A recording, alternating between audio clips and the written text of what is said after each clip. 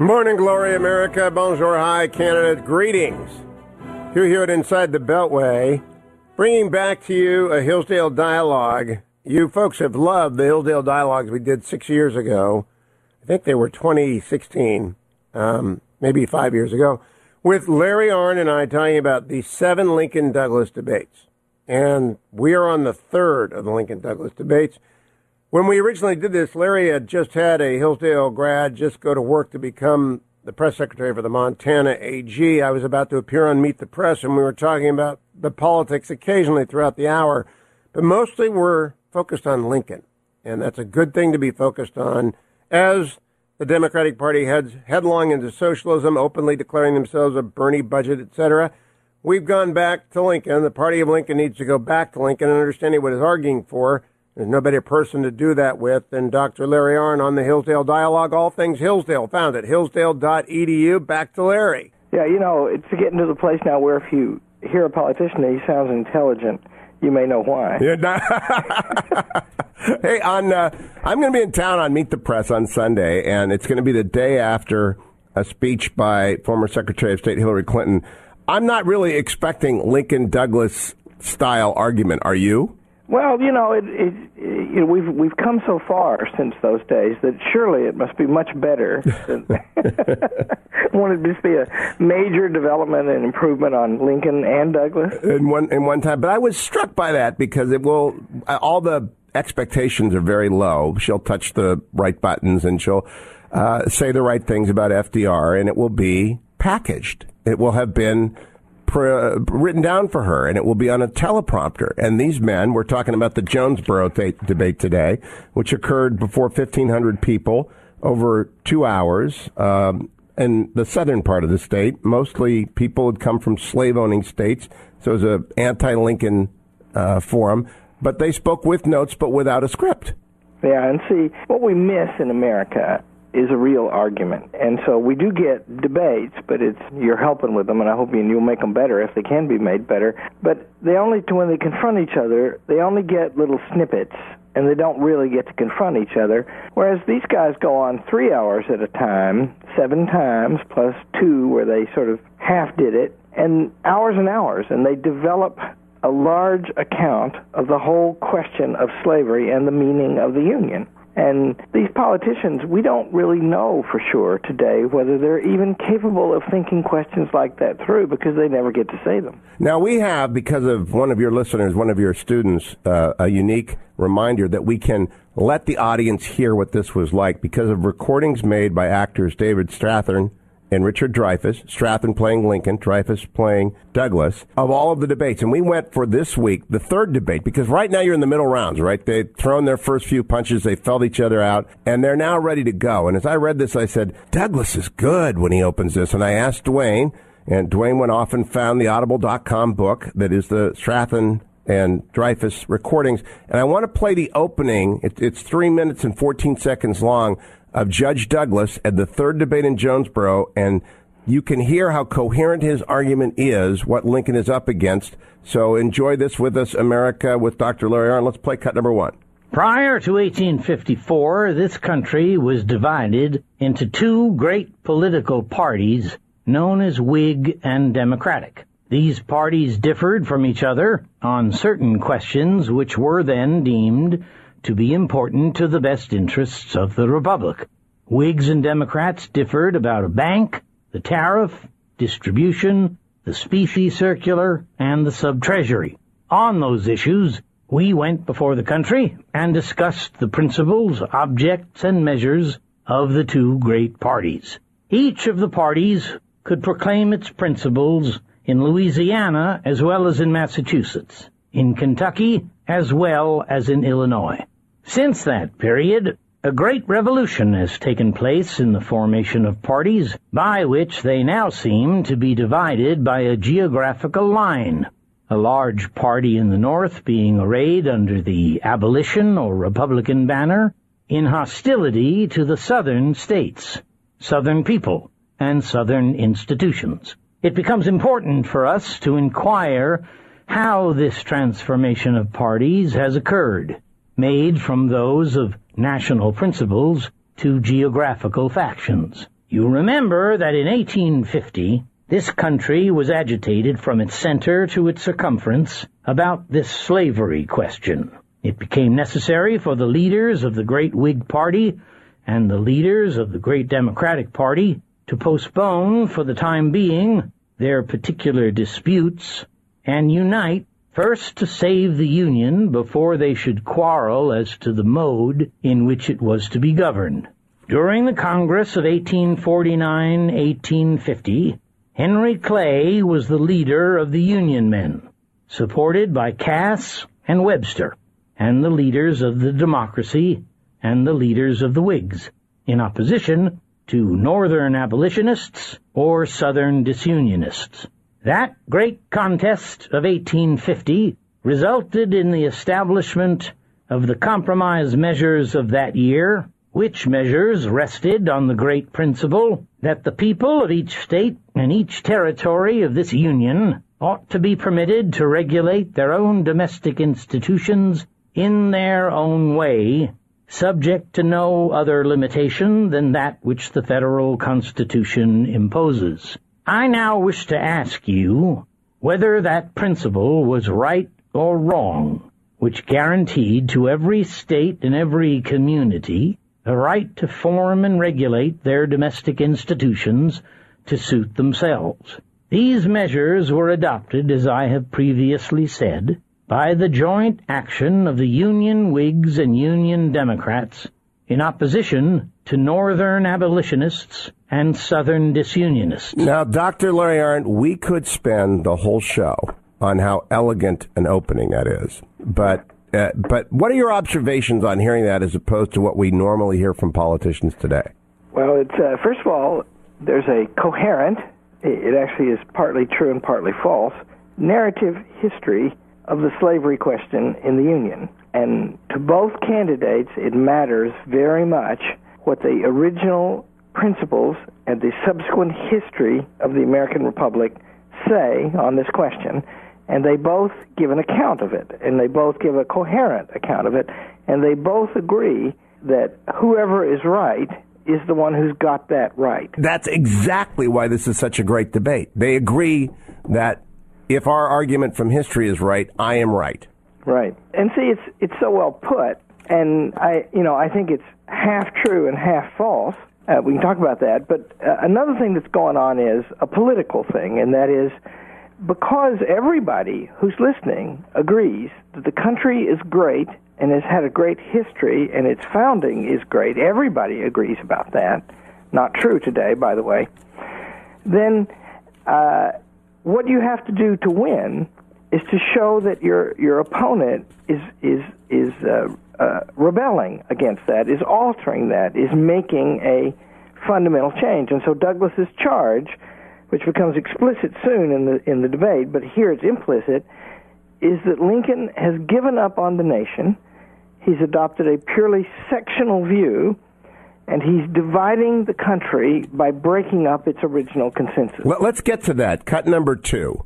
All sectional men, all men of abolition sentiments and principles, no matter whether they were old abolitionists or had been Whigs or Democrats, rally under the sectional Republican banner, and consequently, all national men, all Union-loving men, whether Whigs or Democrats, or by whatever name they have been known, ought to rally under the Stars and Stripes in defense of the Constitution as our fathers made it, and of the Union as it has existed under the Constitution.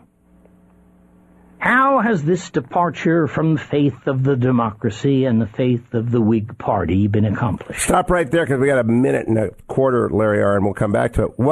Boy, it's a straw man setup, isn't it? You really don't want to be Abraham Lincoln at this point. That's right. He's tearing down our country by breaking the foundation of it.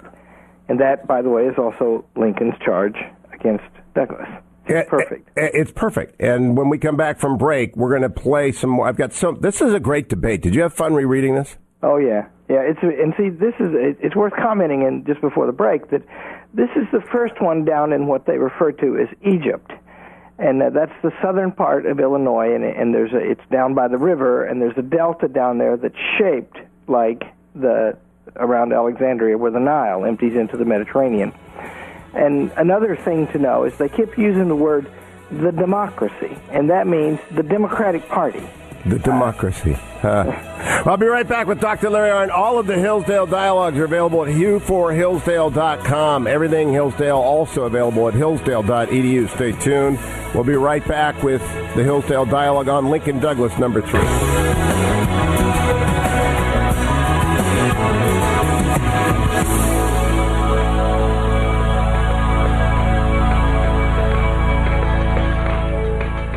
Somewhere in the world, news is happening. You'll hear it here first, but only if you're here when Hugh Hewitt continues.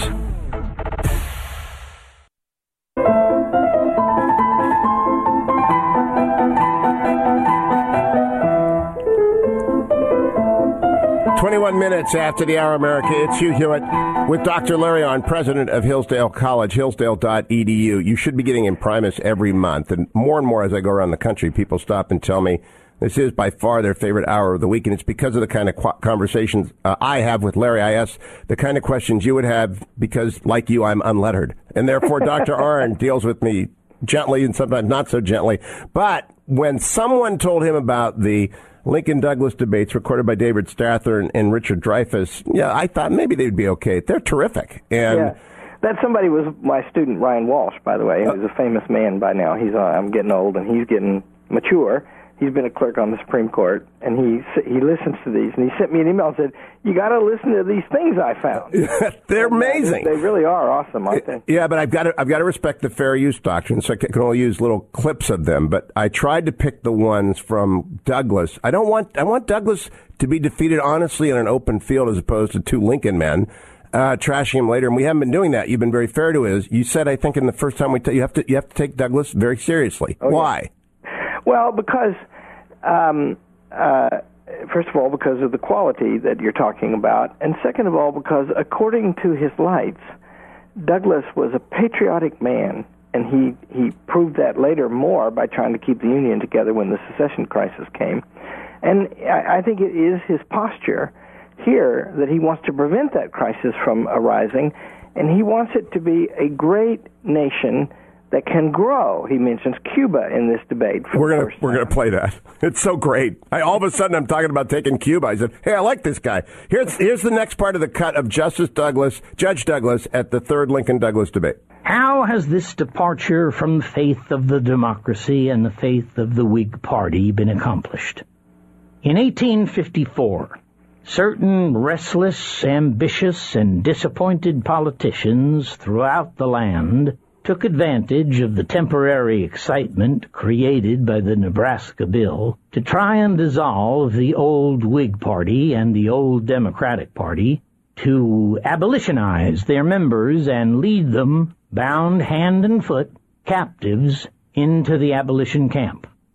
In the state of New York, a convention was held by some of these men, and a platform adopted, every plank of which was as black as night, each one relating to the Negro, and not one referring to the interests of the white man. That example was followed throughout the northern states, the effect being made to combine all the free states in hostile array against the slave states.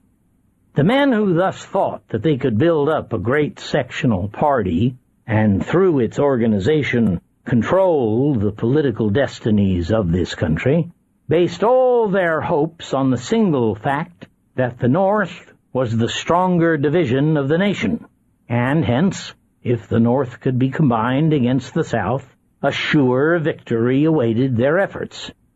I am doing no more than justice to the truth of history when I say that in this state, Abraham Lincoln, on behalf of the Whigs, and Lyman Trumbull, on behalf of the Democrats, were the leaders who undertook to perform this grand scheme of abolitionizing the two parties to which they belong. Now stop right there. This is powerful hammer-throwing, Larry Arney. Restless, ambitious, and disappointed men scheming to destroy the country. Lincoln is sitting, 4 feet from him? Yeah, that's right. And Lincoln gets tough in this one, too. But you see, this great blessing of America, Lincoln is abolitionizing it. And now we get a picture of what Douglas is proposing. What Douglas thinks the national consensus is that the nation is built on the white basis, and that the Negro, or he sometimes says the other N-word, that what we do with him depends on what we want to do with him, and we can decide that place by place. And that's the that's part of the national consensus. And on the white basis, everyone who's white is free and equal. And we can make a hemispheric-wide, great, powerful union on that basis as long as we don't fight about slavery. And so, and this was what the founders did, he says. And what you've got to understand is that Douglas is just a nightmare.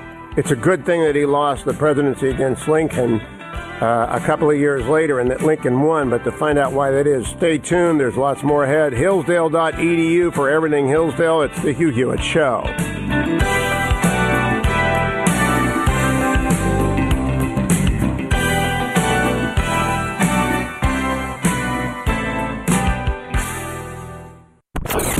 You're in the middle of a non-stop action-packed information blitz. The Hugh Hewitt Show is coming right back. Mr. Douglas, that's Richard Dreyfuss, he opens up now, and then we'll talk about it, Larry Arnn and I, after it plays. This is, again, Richard Dreyfuss playing the little giant Stephen Douglas, who was all for the extension of slavery into the West. There you have Mr. Lincoln's first and main proposition, upon which he bases his claims, stated in his own language. He tells you that this republic cannot endure permanently divided into slave and free states as our fathers made it. He says they must all become free or all become slave, that they must all be one thing or all the other, or this government cannot last.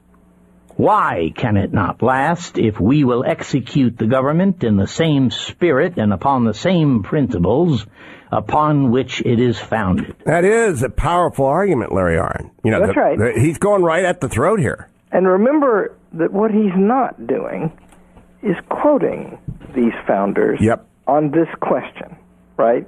So he's talking about what they did, which was, by the way, not to eliminate slavery uniformly, although, by the way, they abolished it quickly in much more than half the Union.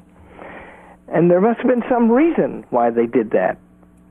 And they said what the reason was, and you just can't find one of the leading founders saying that the Declaration of Independence does not include people of all colors. They all say that it does. And so he doesn't quote them, he just talks about the effect of the revolution. And then Lincoln has to answer that, see.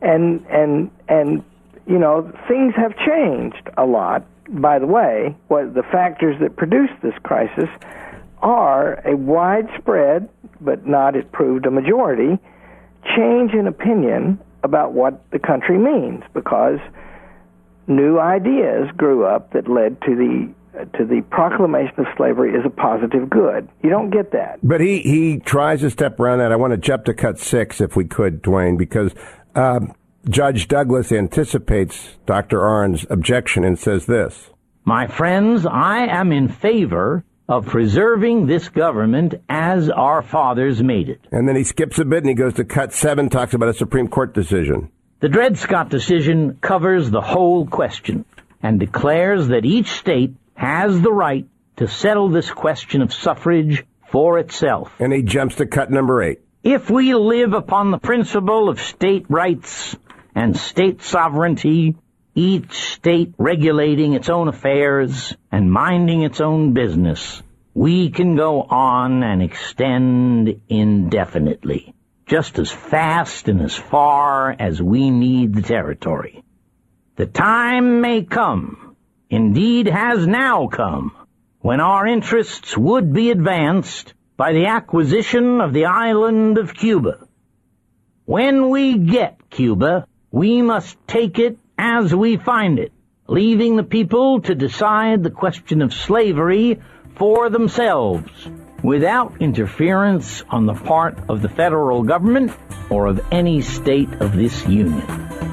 So, when it comes necessary to acquire any portion of Mexico or Canada, or of this continent or the adjoining islands, we must take them as we find them, leaving the people free to do as they please, to have slavery or not, as they choose. We'll be right back on the Hugh Hewitt Show.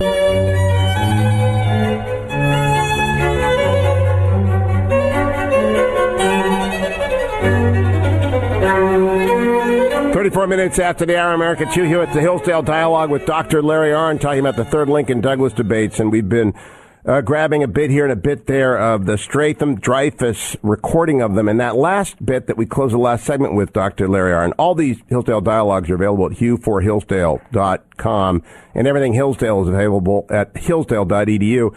Douglas is saying we take what we want and we let the people who live there, the white people who live there, decide what to do with it. And he's appealing to the manifest destiny impulse. That's right.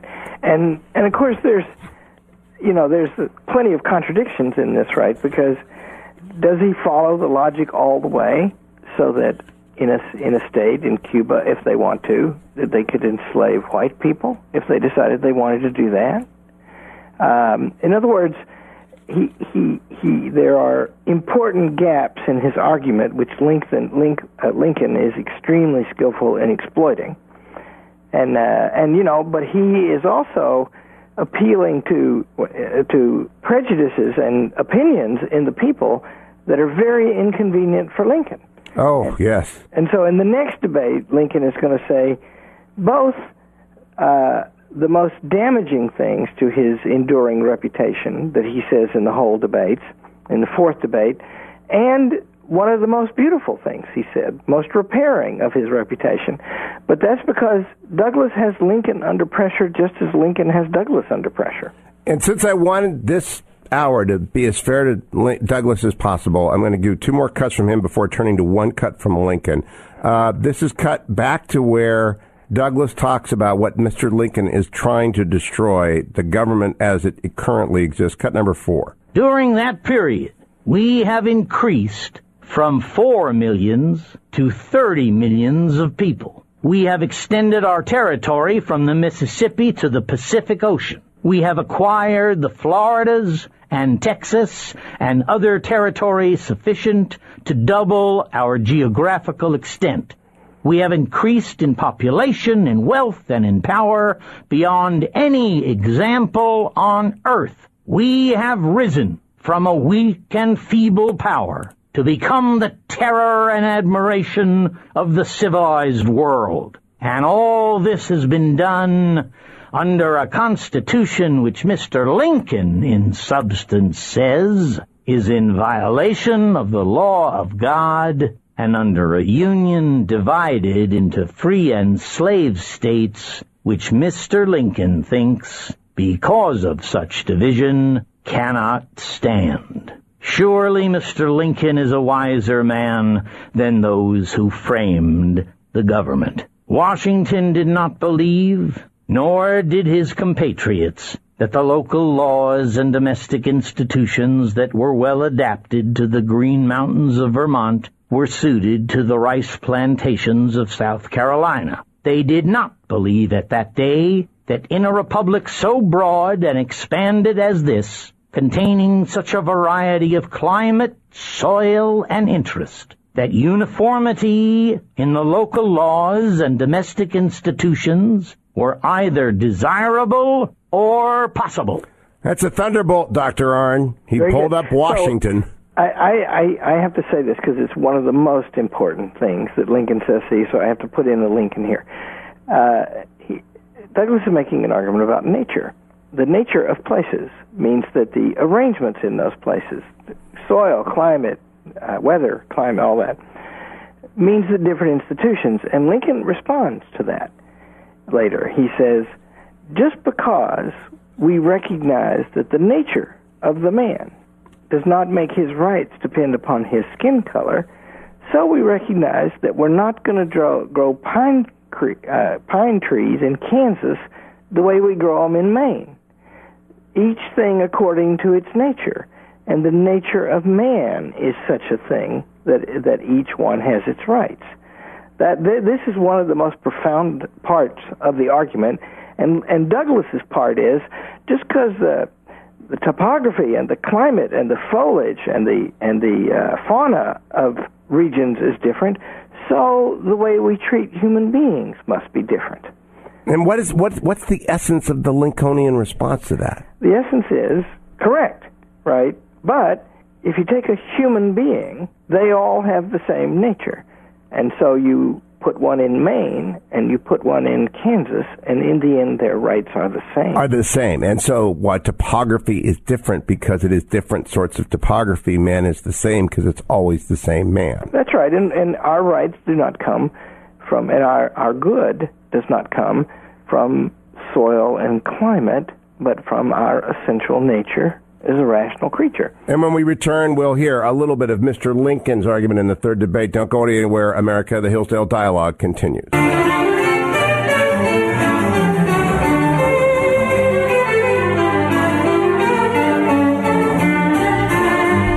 44 minutes after the hour, America. It's Hugh Hewitt, and in our Hillsdale Dialogues each week with Dr. Larry Arnn, all available back to 2013 at hughforhillsdale.com. We can't really give scope to all of the things we cover. And today, Mr. Lincoln's speech at Jonesboro, Illinois, on September 15th, 1858, went for an hour and a half. And I'm going to play you 2 minutes and 21 seconds of it. So it's not really representative of it, but let's listen to it. And then Dr. Arnn can tell you how he dealt with the onslaught. And I hope you get a sense that Douglas was very good at painting Lincoln into a very small corner. And here's how Lincoln began to break out of it in the second paragraph of his rebuttal. He says, "Why can't this union endure permanently, half slave and half free? I have said that I supposed it could not, and I will try before this new audience to give briefly some of the reasons for entertaining that opinion. Another form of his question is, why can't we let it stand as our fathers placed it? That is the exact difficulty between us. I say that Judge Douglas and his friends have changed them from the position in which our fathers originally placed it. I say, in the way our fathers originally left the slavery question, the institution was in the course of ultimate extinction, and the public mind rested in the belief that it was in the course of ultimate extinction. I say when this government was first established, it was the policy of its founders to prohibit the spread of slavery into the new territories of the United States, where it had not existed. But Judge Douglas and his friends have broken up that policy and placed it upon a new basis, by which it is to become national and perpetual." Stop it right there. We'll be back with more of the Lincoln-Douglas debate with Larry Arnn. This is the Hugh Hewitt Show.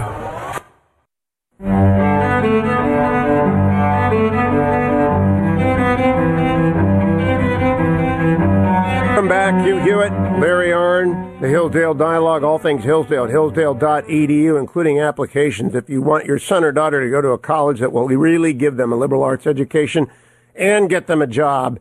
One of the reasons is because they'll read the Lincoln-Douglas debates. We're just giving you little slices of them from the Amazon.com. Go there, look up Lincoln-Douglas debates, Richard Dreyfuss, David Strathern.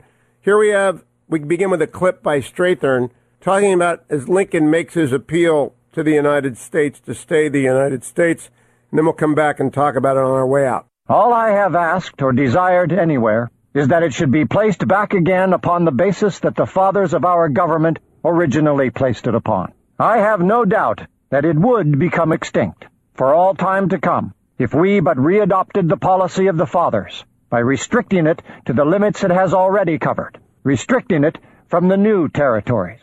I do not wish to dwell at great length on this branch of the subject at this time, but allow me to repeat one thing that I have stated before. Brooks, the man who assaulted Senator Sumner on the floor of the Senate, and who was complimented with dinners and silver pitchers and gold-headed canes, and a good many other things for that feat, in one of his speeches declared that when this government was originally established, nobody expected that the institution of slavery would last until this day. That was but the opinion of one man, but it was such an opinion as we can never get from Judge Douglas or anybody in favor of slavery in the North at all. You can sometimes get it from a Southern man. Isn't that interesting? It's so artful. He uses Brooks, who, in a famous episode, attacked Sumner on the floor of the Congress and beat him into a pulp. It's just beautifully done on many levels. That's right. And see, that what that means is, Douglas, here's why Douglas is in a bad spot.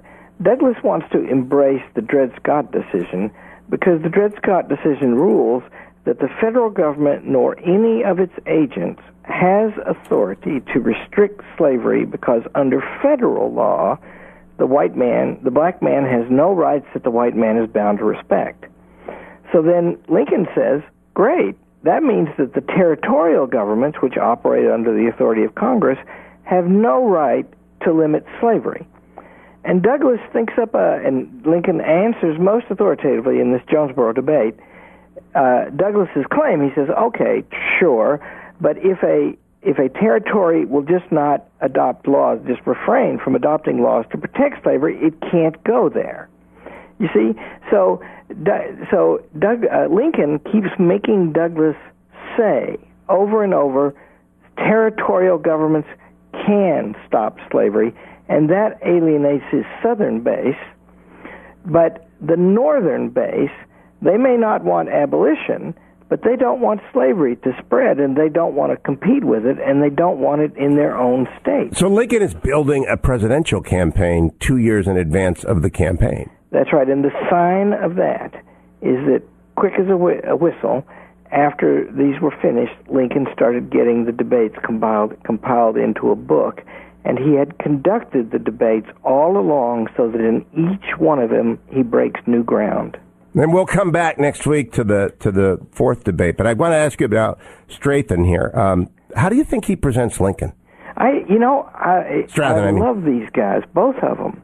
I think, first of all, I've met Richard Dreyfuss one time. I don't know all that much about him, except that I had dinner at a table where he was one time and found him to be an incredibly pleasant man. I tell you that when I'm ever asked my favorite interview ever, I always say 3.5 hours with Richard Dreyfuss. Is that right? Yes, yeah, I ran out of tape. I see, and I know him a little, and I just think I've always liked him as an actor, and I've always liked Strathern as an actor too. You have to remember that one of the differences between Lincoln and Douglas is, first of all, logical. Lincoln, he memorized all of the propositions of Euclid, and he talks like a guy who's done that. And then the other thing that's different is there's a kind of looming moral judgment all the time in Lincoln, and he's telling people, we can't do this. There's a doom coming upon us if we do. And we had less than a minute. I was in your home after you received the Bradley Award, and young Tom Cotton, the great senator from Arkansas, was talking, and I have been reading these things, and I get a sense, and I don't think it's because of friendship, that his demeanor is not that unlike of the way that Lincoln argues. Do you think? Oh, yeah. He's, my wife says of Tom, he's very focused, isn't he? And Lincoln was like that, too. And Tom's, this tall, angular guy. Exactly. And, so Tom, like Lincoln was rustic and hilarious, right, which is one of his, not in these debates so much, but one of the reasons people, as George Bush would say, misunderestimated him is because he was like that. Tom is not like that, but he carries himself, as you say, like Lincoln. Yeah, this is a wonderful. You have to tell what's the name of your student?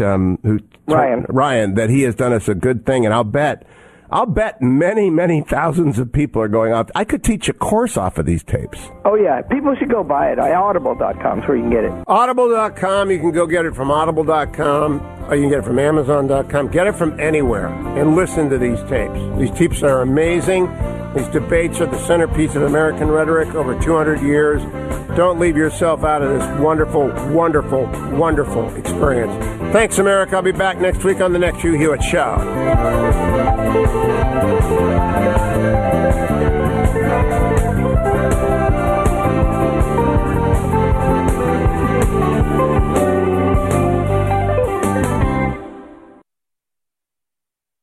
But you absolutely, positively need the truth. This is where you turn. This is the Hugh Hewitt Show.